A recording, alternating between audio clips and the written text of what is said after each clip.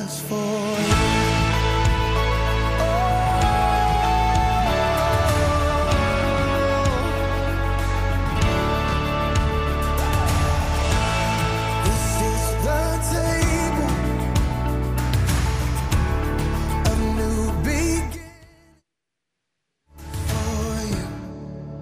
No condemnation at this table.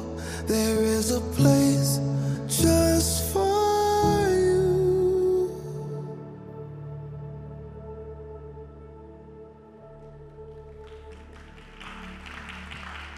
Good morning, Metro, live and online. My name is Pastor Tiffany Brown, and I'd like to welcome you to today's edition of At the Table.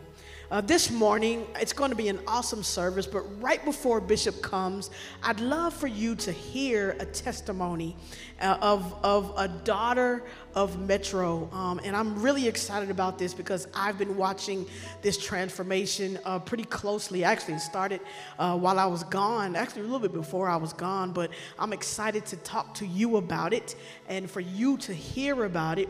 If you would please give a warm Metro City welcome. Give me some hearts for Nina Jones.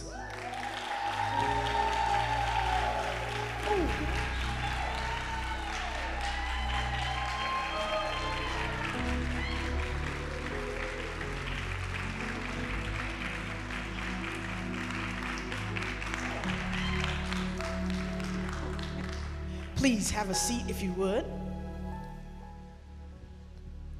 Take that microphone. Good morning, Nina. A little bit. No, keep talking. Good morning. There you go. Thank you, Durant. You're awesome. We appreciate you back there. I know you got this look on your face like you're a little bit nervous.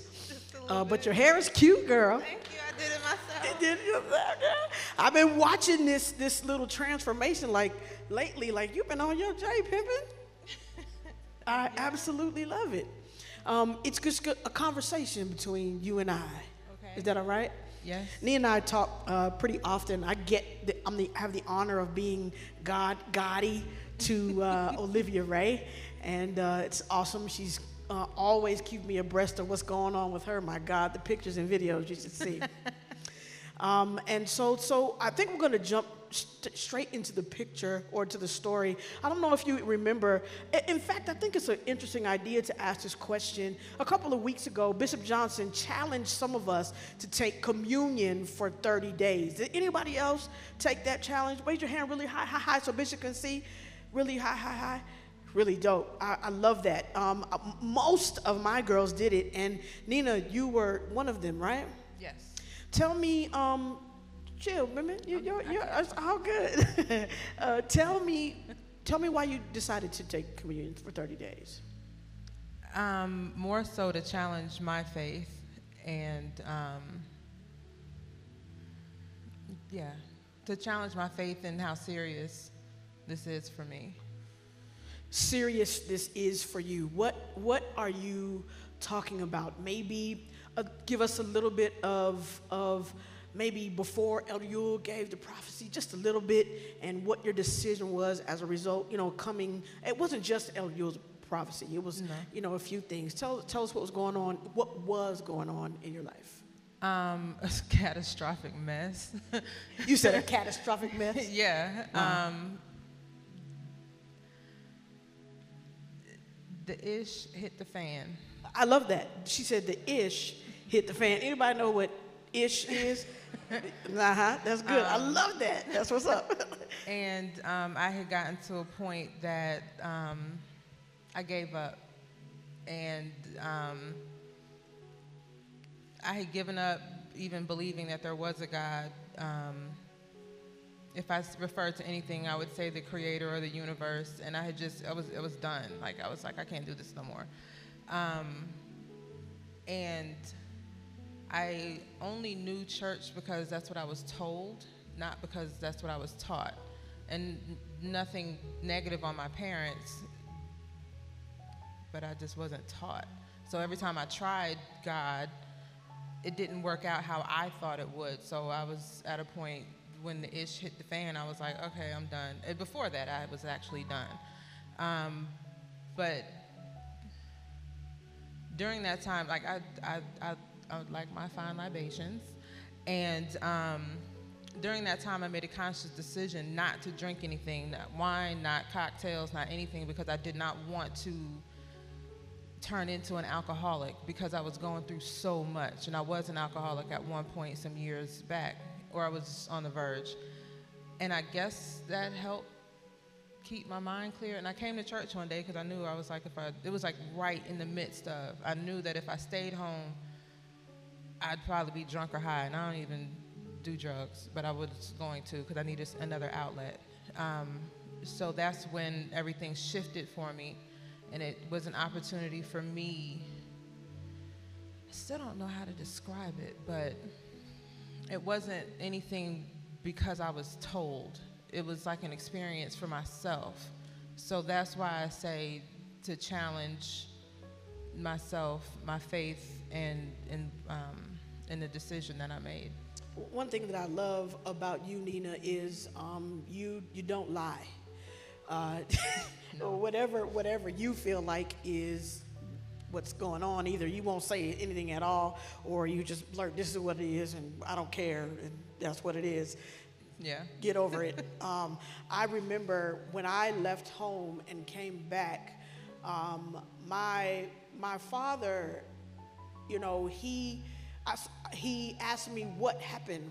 Why should I trust you now? So I understand not being able to explain with words what happened to you, and so therefore you made a decision to do things differently.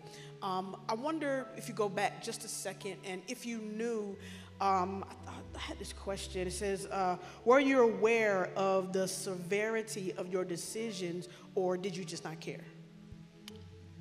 Prior to? Yes, prior to. When it came to me, I probably just didn't care, because I'm like, as long as I can handle whatever comes at me. But I wasn't aware of how my children would be affected. So before we talk about that, I think that's a good question, because I knew you were going to say that. Why didn't you care? I don't know. I'm one of the, I own my stuff. So if I screw up, I'm be like, okay, well, I screwed up, and there it is. So I didn't really care, because. So what was the turning point? Was there a particular event? Was there something that happened at home? Was there something that happened in this building? Did someone say something to you? What can you go back for a hot second to the moment where you where things shifted? I don't know. There was a lot over the last, probably since COVID happened. Just things were progressively going, but a turning point, I don't know. I came to church, I was sitting down, and Tanisha walked up to me and said, hi, or she was like, hey, Nina, how are you? And I just broke down. So I guess that was the turning point, because the fact that she said, how are you? And normally I can smile through it, and I couldn't. I think it's interesting. We should never underestimate what happens when we just love on the people who walk in this building, those who are going in your job. Just that one simple question is something that it's interesting that was your turning point. One quick last question. What are you convinced that you have to do as a result of your decision to come back to the table of the Lord? What's that thing that you need God to do that you know you can't do on your own?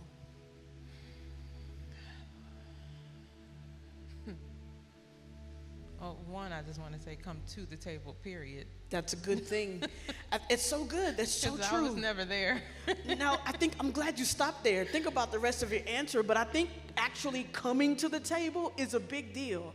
Sometimes it's not just about what you get when you're at the table, but making the decision to go to the table for a lot of people is a big deal. The table is spread, but it ain't gonna it ain't gonna jump off the table, right? You have to come to it. That's dope. So what else? My children,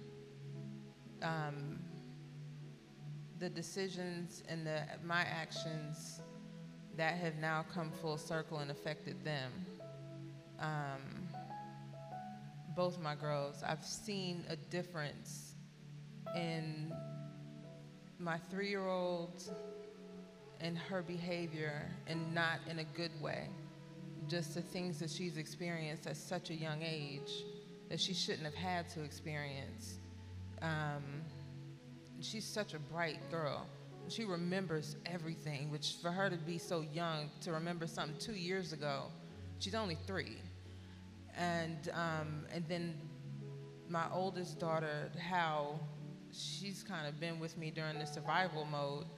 So not knowing how it affects them, that's what I need God to not necessarily undo the seeds that I've planted, but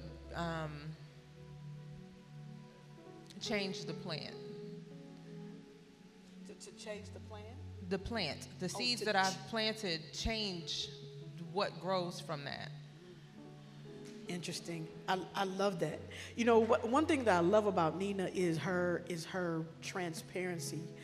You know, the Lord did not come for the well, for those who are not sick. He came for those who will be honest enough to say, I need some help. I am so excited, and I am so proud of you, because you haven't given up. I can't. I can't. That's what's up. Yeah, it was literally death or God. And I tried death, and I'm still here. Have mercy on us. I want to encourage you to be like Nina and at least come to the table. You never know what you're going to get. If you would please stand to your feet and welcome our Bishop Flynn Johnson.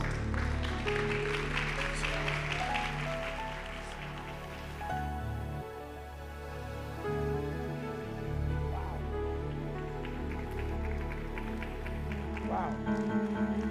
So Durant, do I need to turn this? Oh, it's on. Good. Good morning. Ooh, we take the hand of that person standing with you. See if I can bend that up a little bit. Is that helpful? A little bit.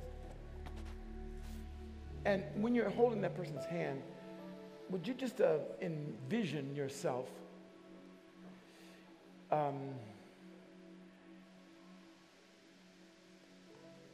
at a banquet, and you're going to receive what you need right now for God to take you and do with you what he wants to do with you. Is that all right? Yes. In the name of Jesus. In the name of Jesus. I thank you for every person who today comes to understand why you've called them to the table, why you have put your hand on them. And I thank you for feeding them as none other. In Jesus' name, amen. Amen. You may be seated. Can you hear me all right? Okay, so let me take a few moments and unpack this for you. I want you to go to Mark chapter 2. There are two extremely important days in your life. They probably are the most important days of your life. Number one, the day you're born. And the second one is the day you find out why. The day you were born and the day you find out why. And today, I want to share with you a young man who finds out why. It's in Mark chapter 2. Starting with verse 14. As he passed by, that is Jesus, he saw Levi, the son of Alphaeus, sitting at the tax booth. And he said to him, "Follow me." And Levi, he got up and he followed him. I don't know why he followed him. I don't know how many conversations he had with him before then. I don't know if it was Jesus' first encounter with Levi. But if you open your eyes and look at the scripture, you may see things you never saw before. All we know, what we're given, is that Jesus is walking by, and if you do just a little bit of research, you find out that he was up by the seashore there. And tax collectors were stationed to collect tax from anybody traveling in and out, had goods and services. Rome had seized or had overcome Israel and had set up tax booths. And Levi was one of those collectors.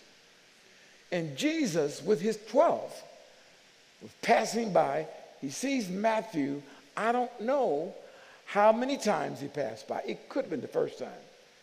But whatever was in Jesus' eyes, or whatever was in his voice, when he looked at Matthew, who's called Levi, and said, "Follow me," Levi did. If this is given, by the way, you can write this down, you can check it out later, that this same picture is given to us in Mark, in Matthew, and in Luke. In Matthew 9:9 and Luke 5:27. You can check that out. And it's good to look at all three accounts because all three of them give you a different focus. And when you read the Gospels, the synoptic Gospels, Matthew, Mark, Luke, and John, some of the things that happen are told 4 times, some are 3 times, some are just once. This is one of those 3-timers. The three of them, Matthew is in Matthew's book, in Luke's book, in Mark's book. And it's amazing to me. It's amazing to me that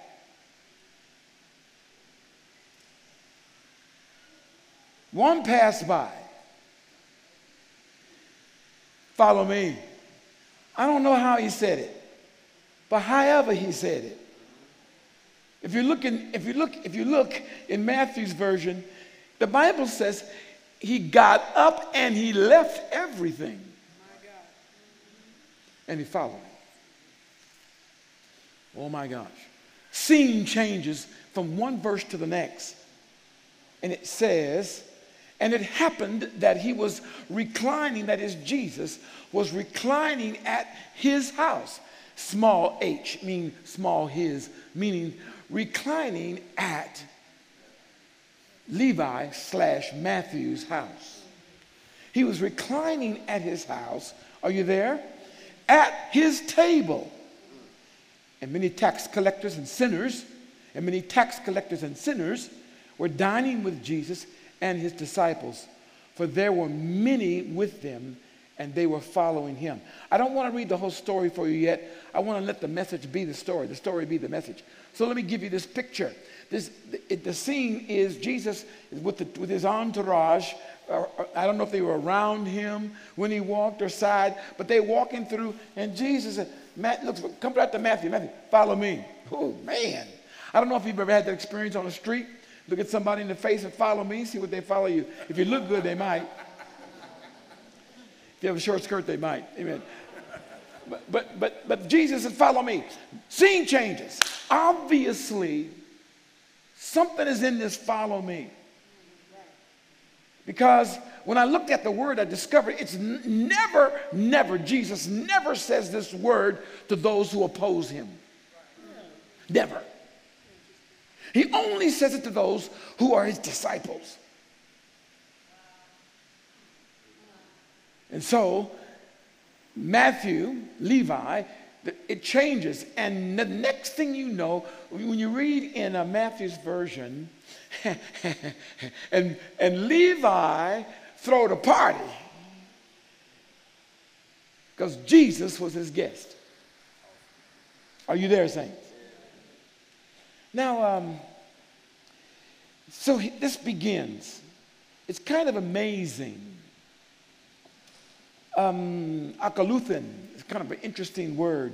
Akaluthin, follow me. 19 times he uses it in Mark. Never to those who are against him. Jesus is not trying to compel folk who don't want nothing to do with him. He only gives this invitation to those he sees. They know something about me that attracts them. And so he asks him, follow me. And he does. The word is kind of heavy, follow me. It's a load-bearing term that describes the proper response of faith to the command. When you follow that command, you don't do so unless there's faith in your heart. Because when the command is given, you don't know all that's going to mean. But you have such a confidence in the person that's asking you. At least Levi, he got it. He left everything. Now, well, excuse me, he is a what collector? I mean, he's all about the money. All about that money. All about that money, right there? He's about that money. I say he's about that money. And Jesus said, follow me. I don't know if he did this or this. I don't know what he did. But whatsoever he did, Levi got up and I'm going, and left everything. Are you still there, saints? Keep tracking with me. And it's kind of an amazing thing because when you follow somebody like this, it's an act of faith that involves risk and it involves cost. It's something that one does, not simply what one thinks or what someone believes or even someone says. When you say, are you a follower of Jesus? A lot of people will say yes. I think it's a problem today when you say I'm a Christian. And that may be very true for what we understand Christian to be. But you know, the world doesn't understand that term like we understand that term. In fact, the world has given its own definition to that term Christian, and it's not positive. Will you say amen, saints?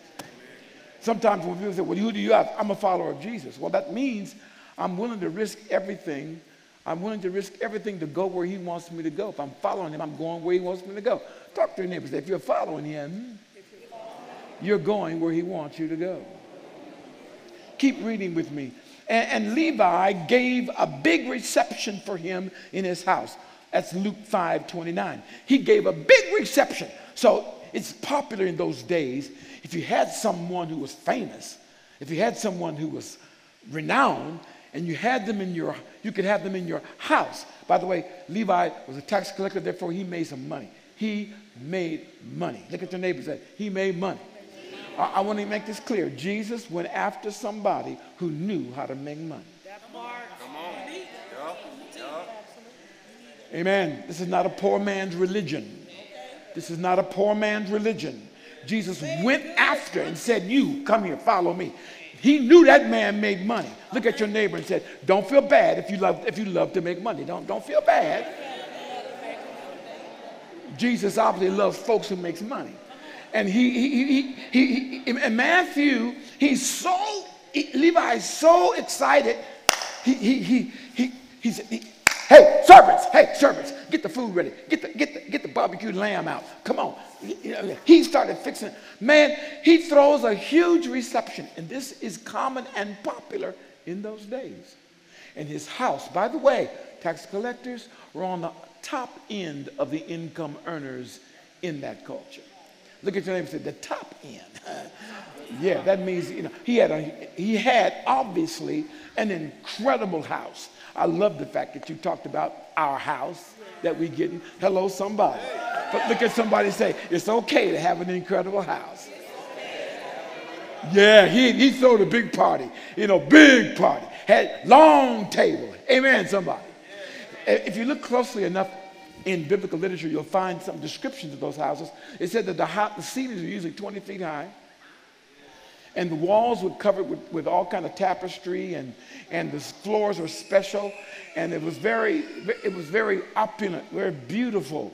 And obviously this table set was quite amazing. But you should know something else about this story that I think is very important. Not only did he throw this reception, there was a great crowd. Tell your neighbor that there was a great crowd that showed up. It's kind of important that you understand that it's a great crowd, because I want you to make note of who's there. If you really want to know what's happening in the party, when Jesus is, note who's there. There's 3 groups of people that are there. First of all, and the first 2 follow Jesus. The third group, they now followers, they just gossipers. Come on. The first group is the tax collectors and the sinners. You need to get that clear in your mind what that means. The tax collectors and the sinners. And then the other one, there's 3 categories.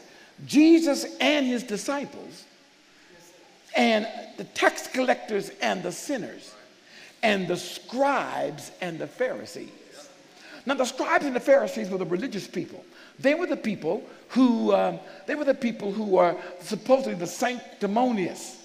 They were the religious ones. They were the ones that he come right on my Cadillac. Yes. They were the religious people. They were the people who flaunted their knowledge of the scripture, who expanded the rules of the scripture. They were pious. They were religious. They weren't necessarily spiritual. They were learned. They had the doctoral degrees, as it were. The scribes are the ones, of course, who make sure every jot and tittle was right, and the Pharisees are the ones who taught. And they were decked out.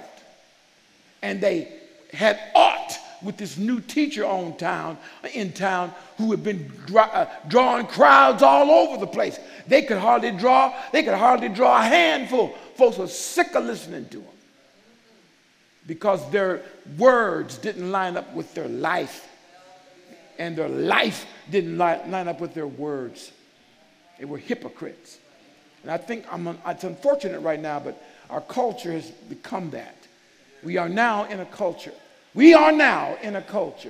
that laughs at the church, that mocks us. They want to laugh, they put our church services on, turn the sound off, and have a blast. Oh, yeah. And in every movie that has anything to do about religion, they mock us. I saw an advertisement of a movie that's coming, and wouldn't you know it? It's on black television. Oh God! And Tracy Morgan. I can't call the other ones. I just know Tracy, comedian. And the commercial was about the preacher's daughter having sex. Oh yes, oh yeah. And the woman said in the advertisement, well, don't tell your children not to have sex, because if you tell them not to have sex, it make them want sex the more. That's why them preachers' daughters are the worst daughters in the world. That's why they so freaked out. And then he said, but they're having sex everywhere. This is on the commercial. And Tracy Morgan said, I need to go to church more. Anyway, it's amazing. Our reputation is horrible. Particularly churches and congregations that have forgotten what it's like to be at the table of Jesus. That's one of the groups that were there. Scribes, Pharisees. They didn't actually come in the meeting, by the way. There was an open portico, so they would stand on the outside of the portico and criticize and ask questions. Yeah. Have you ever had people ask you a religious question? Why you got that in your hand? Why are you wearing that? Yep. Come Am I the only one here? The Pharisees are the mockers, the criticizers, the condemners. You can decide what group you're in. But if you find yourself always condemning, criticizing, and putting down people in the sinners category, by the way, let me read for you about the sinners category. This is the category that was another category at the table. The sinners, yeah. The sinners, they were there at the party. The gamblers, see if any of this lines up with any of y'all. The gamblers, I ain't got no amens. Okay, the gamblers were there, and by the way, they were at the house, reclined at the table with Jesus. The gamblers. Do they gamble in Atlanta? Every football game, right? Come on, y'all, talk to me. The gamblers were there. Who else was there, Bishop? I'll tell you who else. The money lenders. You got any money? Got any money lenders? Oh, yeah, this kind of sunk down, didn't it? Anybody ever been to the loan sharks? You know, they're not a conventional bank. They don't want nobody to know their business. You understand? They charge you 50% interest on everything. You know. Nobody ever been to the loan? Desperate, you got to get some money. Went to the loan sharks. Oh, okay, I got it. Shot houses. I can't get no help. Shot houses. Y'all know what a shot house is? You can't got enough money to buy the whole bottle. You go down there and get a dollar, get a shot. Yep. You don't even know who drank out that glass, because they don't know who drank out that glass. Is that what they call it, Joyland? Yeah. They were there at the party. They were there. Look at your neighbor and say, they were there at the party. Who else was there? The violent were there. Even shepherds were there. Tax collectors obviously were there. Some of them were criminal elements, but many of them were just laborers and commoners who were either too busy or too poor or too ignorant to live up to the rules and regulations of the Pharisees. Religion had become a burden. Nobody wanted to be bothered. Nobody wanted to go through all that. And by the way, when I wanted to tell you a moment ago, there was a moment the Lord gave us in asking, in praying and asking. That is a sovereign moment when God gives the heavens open and you have an opportunity to step into what God is doing and agree with what God is doing. How many of you can understand what I'm saying right now? If you stepped into that moment, give the Lord praise and give him thanks in that way. That was really amazing. And I need to also remind you, I was reminded standing there, that those moments come in the presence of the body of Christ. It's not the building, it's the people you're among. Look at your neighbor and say, it's not the building, it's the people you're among. It's the people you're among. Because Jesus said, where 2 or 3 are gathered together in my name, what did he say?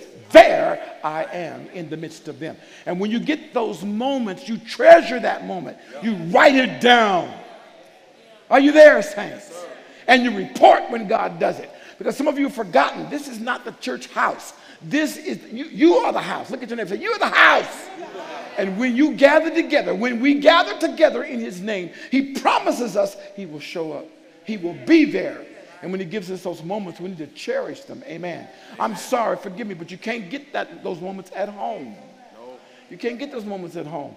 God has reserved those moments for when we gather as his church.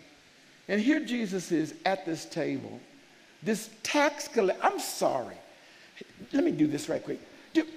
Do you understand what it means to be a tax collector? The only friends they have are the people that do the same thing they do. Are you all there? Let me read it for you. It might help you.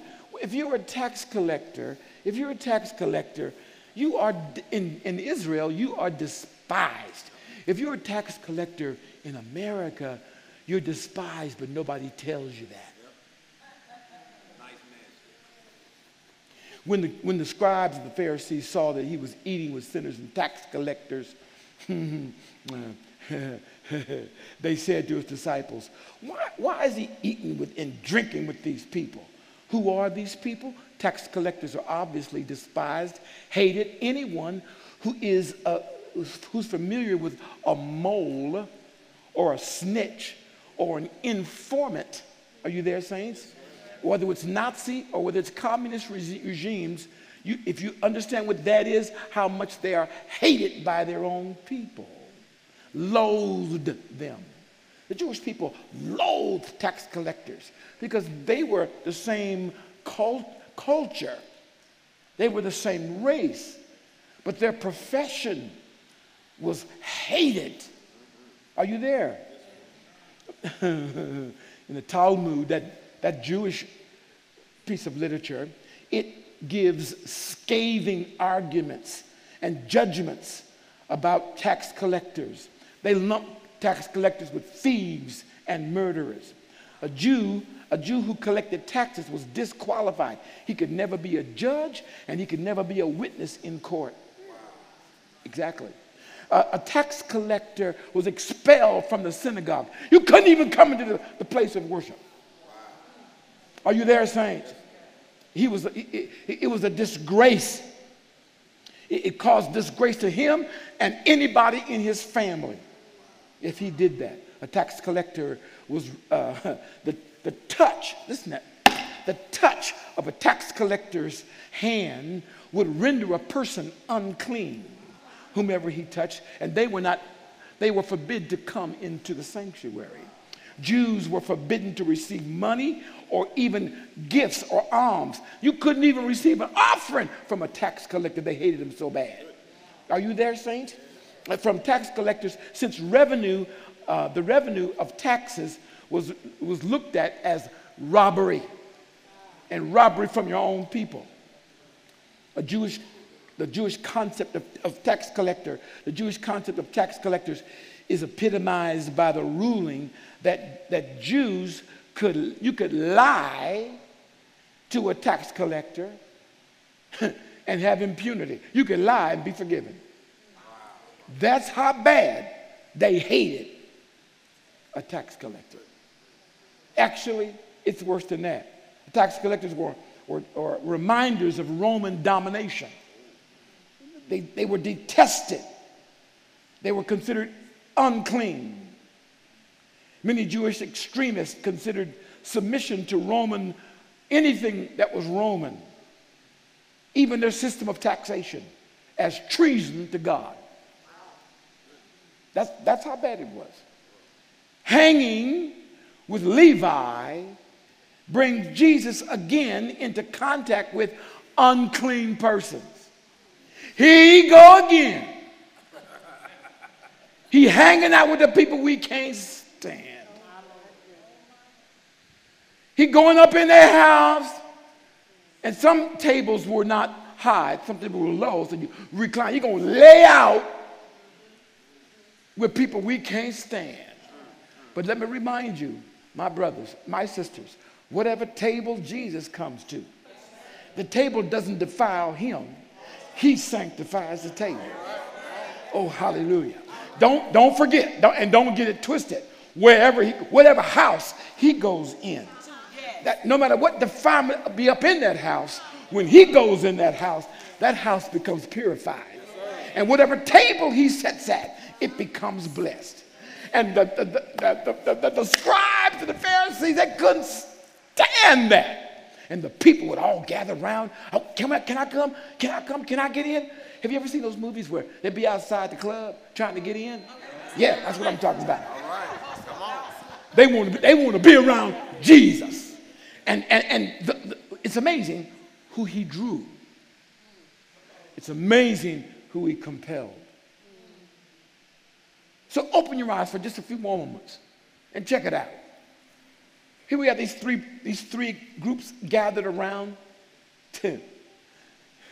And Jesus, because his collaboration with the Gentiles, the way Jesus hung out, you have to study his life to understand. Only 20% of his time was big public speeches.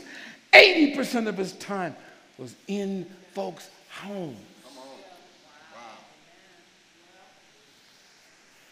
Are you still breathing, saints? You think Jesus might have a plan? I think so. And so he's there. He's hanging with folks who are morally contemptuous and ritually unclean. It may be that contact with Levi was actually more offensive than contact with a leper, since a leper's condition was not chosen, but a tax collector chose his defilement. He chose his profession. And Jesus said, hey, Levi, follow me. And Levi said, me? Yeah, follow me. And Levi leaves everything and starts following. Hey, Jesus, I want to make a reception for you. And I can hear Jesus say, and make sure you bring your friends. All my friends? Yeah, bring all your friends. See, some of y'all don't get this, but you know, Lord help me please. Is there anything in your life, is there anything of God in your life that's attractive enough to people who are rejected by others? Is there anything in your life enough to draw people to come and sit at your table? Or to have you come and sit at their table? I want to say it to you. I want to talk to the church that's been sanctified by the blood of Jesus. When you go put your feet under their table, that table changes. Let the people say amen. Clap your hands if you can believe what I'm saying. And so the Lord, he said, yeah, bring all your friends, Levi. All my friends. He brings all his friends. And people say, hey, Jesus over Levi throwing a party. I don't know what era you grew up, but I grew up in the era of the neighborhood house parties. Some of y'all not young enough. Some of y'all have no clue what I'm talking about, because today you don't do that today. But back there in the day, when we were gangsters, but not quite as bad. We were OGs, but we had a little respect. You understand what I'm saying? So when they had a house party, oh my God, I don't know how the word got out. We didn't have internet, didn't have cell phones. But the word got out. We said, party over here, party over here. And man, we would bum rush that house. Now, when I need you, Chris, behind the, when I need some funky music, and we would all, man, the whole house just be rocking. People sweating. Hello, somebody. Running, locking the bedroom doors, make sure nobody, okay, all right, well, it was a party. And you could always tell how awesome the party was by whether they had any food or not. And our house parties had food for about 5 minutes. But they kept something to drink. Hello, somebody. And some of y'all don't remember this. You had a little something up on your belt. Poured it in there.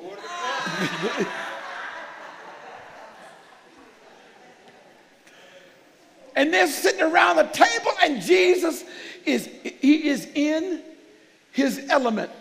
You know what burdens me today is most of the church would not be. We wouldn't even think this way.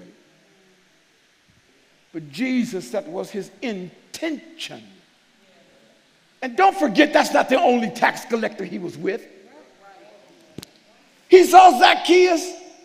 When Zacchaeus saw him, he said, whoa, I never seen him. I heard about him, but I never seen him. He climbed up the tree, little short man. He climbed it. He said, whoa. And Jesus said, hey, Zach, me. Yeah, you, Zach. What? He said, I'm coming to your house. My house? He said, come down. I'm coming to your house. Zach said, whoa. When you got money, you can have everything you want. And even the friends you have are bought. Yep. Come on. Yes, sir.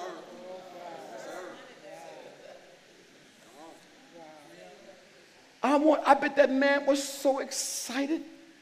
Can you imagine when all of Zach's tax friends heard that Jesus was coming to his house? Oh my God. Party over here, party over here, party over there. Man. Before he had the party, Jesus said, all he said, by the way, he never said, Zach, repent. I want you to point this out in this story. When all those guys are laying around, I mean, we talking about hood. Y'all talking about hood? And he never says, repent. And I want you to get this today. I believe the Lord particularly gave us this so that we could receive it and be what other people need so badly. It's obvious he loved them. It's obvious that he had in his heart, he wanted to be with them. Unfortunately, for most people in the church, we don't care nothing about people that fit this description I just gave. We're too busy trying to be clean. We don't be associated. We've got to protect our reputation. We don't want that person to be seen coming in our apartment. We're too afraid of what the other religious folk might think. Amen. By the way, those folk who might criticize you are only doing so because they ain't got no parties themselves. But the Lord is showing us something. Levi, I'm not afraid to come to your table. In fact, I want to come. I'm not afraid because I understand the scripture. It is not the altar that sanctifies the sacrifice. It's not the altar. It's not that makes the sacrifice sacred. No, the offering makes the altar sanctified. If the offering comes from a heart that is sanctified. And for most of us in the church, we have never even thought of entertaining, pulling out our best. And y'all, that china got dust on it. You ain't used it in 25 years. You got that beautiful china, that beautiful glassware up in the cabinet. What that for?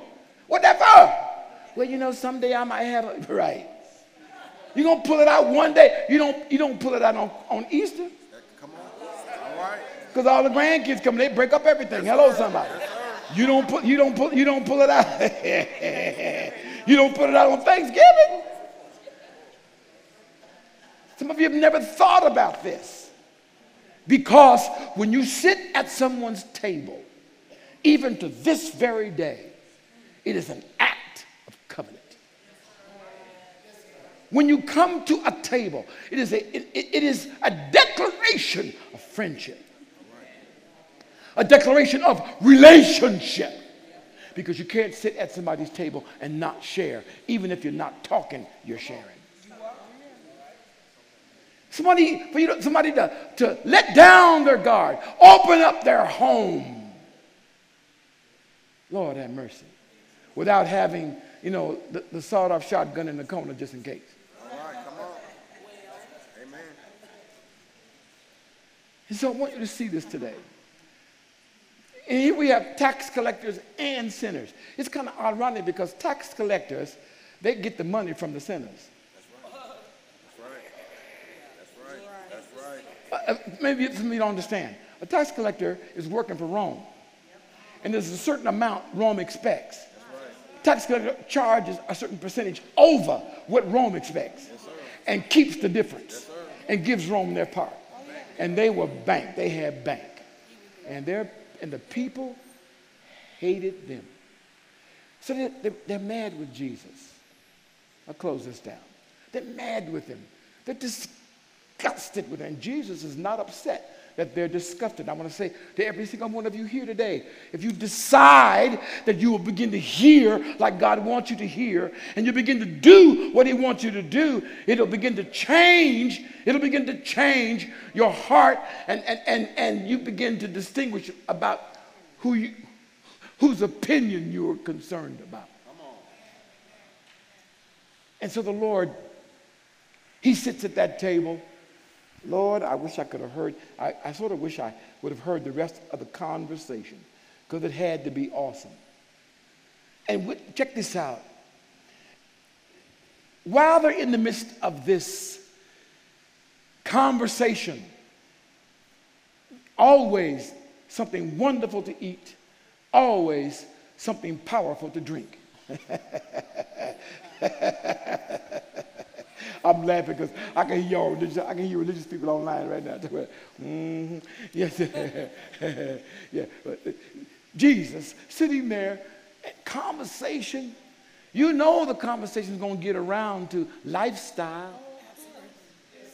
See, it wasn't impunity, it wasn't impurity that drew people to Jesus.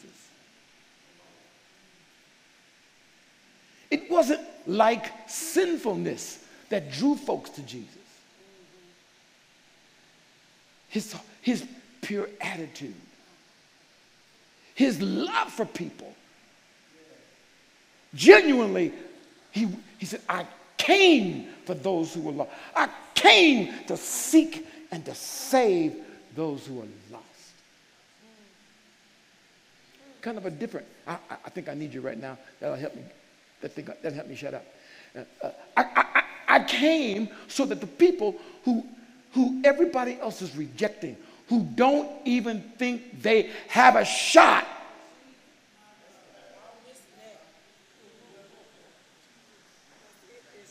Remember the two guys that came in the temple? Remember the two guys that came? One was a Pharisee. He came in the temple. He said,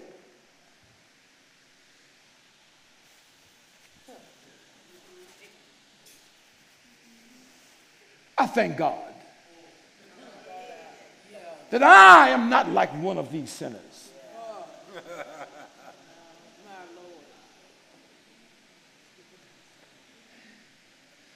He was a Pharisee.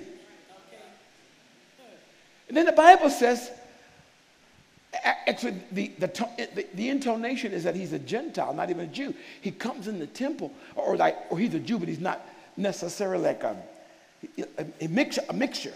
He comes in the temple and he won't even lift up his head. He just beat on his chest. He said, Lord, have mercy on me, a sinner. Jesus was comfortable with the second guy. Jesus was not comfortable with the first. Right.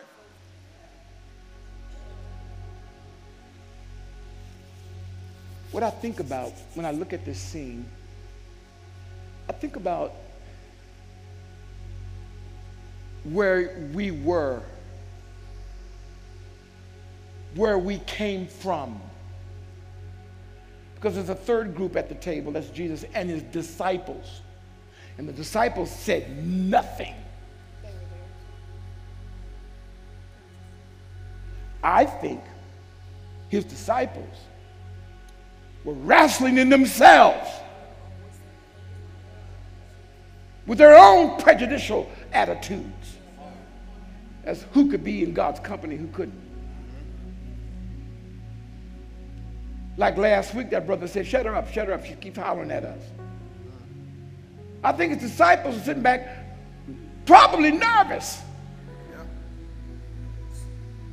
Because some of them might have been strapped.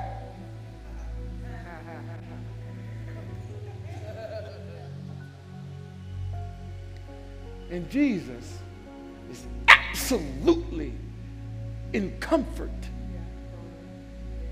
He's where he's supposed to be by the Father God. He's in the exact company that God has chosen for him. Church, when are our eyes going to get open again?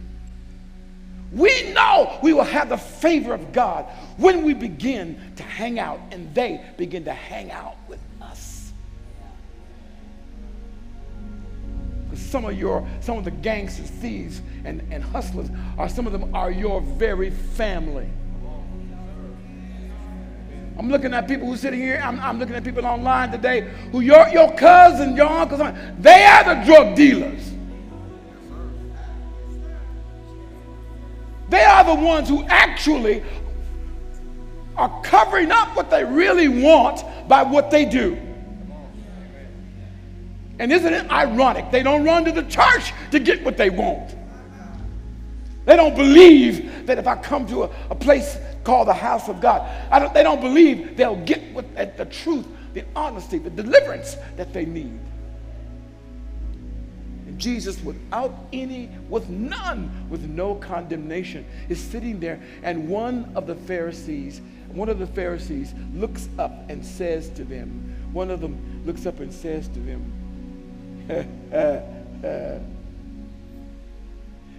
it's kind of amazing to me how they saw things. He looks up at him. Why are you and your disciples eating and drinking with the tax collectors and the sinners? It's Mark 2:16. Why? They would not only discuss among themselves. When you look at the other two versions, they question, why are you with these? Why are you hanging out with these white folks? Yeah, that's exactly what I meant. Why you got them up in your house?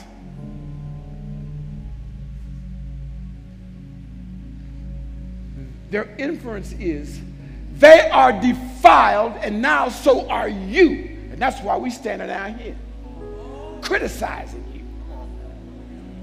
Now, I need you to hear me, Metro. I need you to man up, woman up. I need you to man up, woman up about any contradiction or any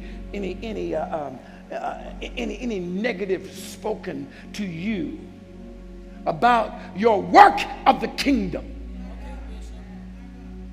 of opening your life and opening your home and putting somebody's feet under your table that others wouldn't even dare.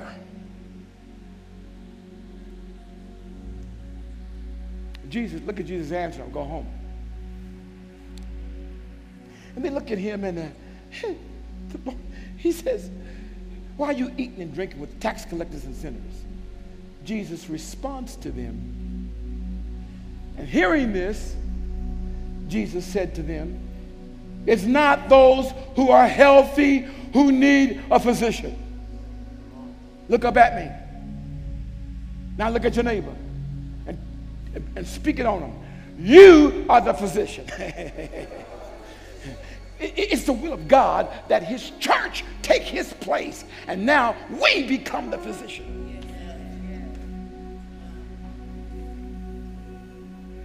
He said, the well, they don't need no physician. Who needs a doctor? The fact that if someone doesn't think they need help from God, they don't get help from God. Not because help is not available, but until you see I need help, you don't get the physician. You have to recognize your own sickness for the Lord to bring about the healing that's needed in your life. You got to recognize your own. You got to recognize that I'm in need of prayer. So it's me, oh Lord, standing in the need. Jesus said, but I have come to call. I didn't come to call the righteous, but I've come to call sinners. So I want to end this way today. See, if you think you're all right, and you think you don't need Jesus' help, then you don't qualify for his help. You only qualify if you know you need his help. There's no shame to say, I need help. It's no shame for you to acknowledge the fact that, I know where I am. And how do you know? Check this out. How do you know where you are? Well, all you got to do is get close to where Jesus is. His light will shine on you and expose every dark place in your life. So I speak to you as a church today. You might want to get this. The closer you get to him, the more you need him. Maybe one reason why we can't minister this way and God bring his mighty presence into your midst and into your home and bring salvation to people who need him so bad. Maybe it's because you need it yourself. In fact, if you can admit your sin, you get remittance of your sin. Yes, sir. If you can admit, man, Lord, you know, isn't it interesting that Jesus never told Zach, he never told him anything negative, but Zacchaeus, when he got close to Jesus, all that stuff started coming. He said, Lord, you know that stuff I took? I'm gonna return it. How many fold? How many fold? Just by getting in his presence. They said, Lord, you know that, you know, since you love me, you're calling me. That stuff that's in my life, I'm ready to get rid of it. Stand on your feet. Stand on your feet. That's stuff that doesn't please you.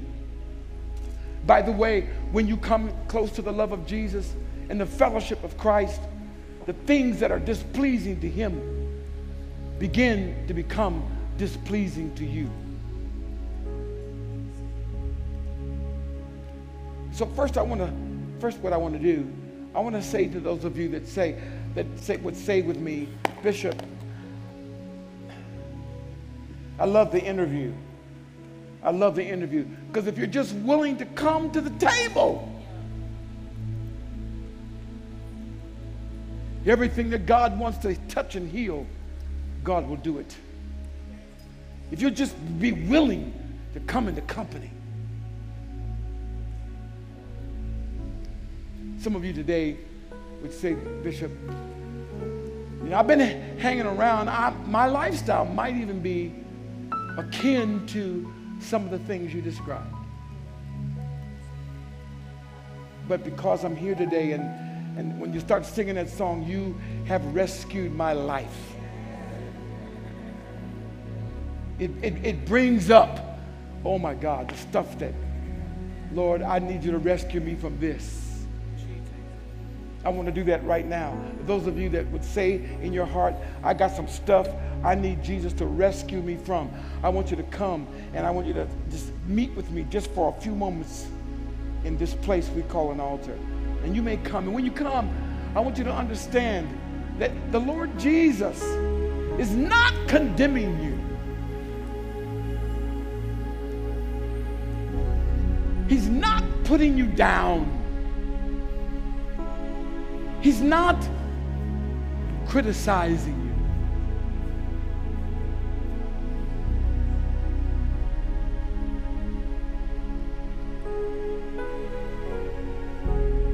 First gospel we got in the New Testament, Matthew, Levi. I don't know how many folk he ripped off. I don't know how many folk but when he met Jesus, when Jesus reached to him, called him like a disciple, follow me, he went. Thank you for giving me something to pray with these for just a few moments. The reason why this is important, because if you will decide to get close to him, you can't get close to Jesus without him changing you. It's his very nature. If you've got things that have been overwhelming your life, if you fall into the category, I've been around a while, been to a lot of church services, my life away from the building is a whole different life than when I'm in the building. You come in the building and among the people of God who love God, all of a sudden you feel like, oh my God. Lift your hands in this altar right now in the name of Jesus, because the Holy Spirit wants to increase his presence. When the presence of Jesus is over you, then the power of Jesus begins to overcome all darkness in your life. When the presence of Jesus is over you, it gives you power to live a life that pleases him. Come on, begin to pray with me. Just begin to pray with me. Father, in the name of Jesus, I thank you for your presence. I thank you for your presence. I thank you for your holy presence. Thank you, Jesus. Lord Jesus, I bless you today for your presence over these who are asking to be closer to you, Lord. They come to the table, the place where they might receive. I thank you, Heavenly Father. I praise you for it in Jesus' name. I thank you, Lord, that you would make us fit to do the work of your kingdom, to be your church. I thank you, Father. We keep putting our feet under your table because we know if we just hang with you, we will be changed. We will be filled. We will be sanctified. We will be cleansed. I bless your name, Father. Thank you, Jesus. Thank you, Jesus. Thank you, Lord. You love to be around those who are sinners. Thank you, Jesus. Thank you, Lord. You love to ease their torment. You love to remove their shame. You love to cause them to walk uprightly. May your church become that ministry. Let the ecclesia, let the house of God become that ministry. Let faith come. That whatever table we set for those who are lost, Lord, not only will you bring them, you will transform them. You will change them. Thank you, Father. I bless your name today. I give you praise.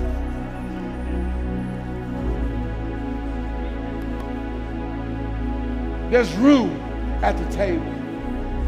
There's no condemnation at the table. There's room for you. The Father has a place. Thank you, Jesus. Thank you, Jesus. Just for you. Bless your name. Bless your name. I give you praise. I give you thanks. Hallelujah. Hallelujah. Begin to clap your hands and give the Lord praise today.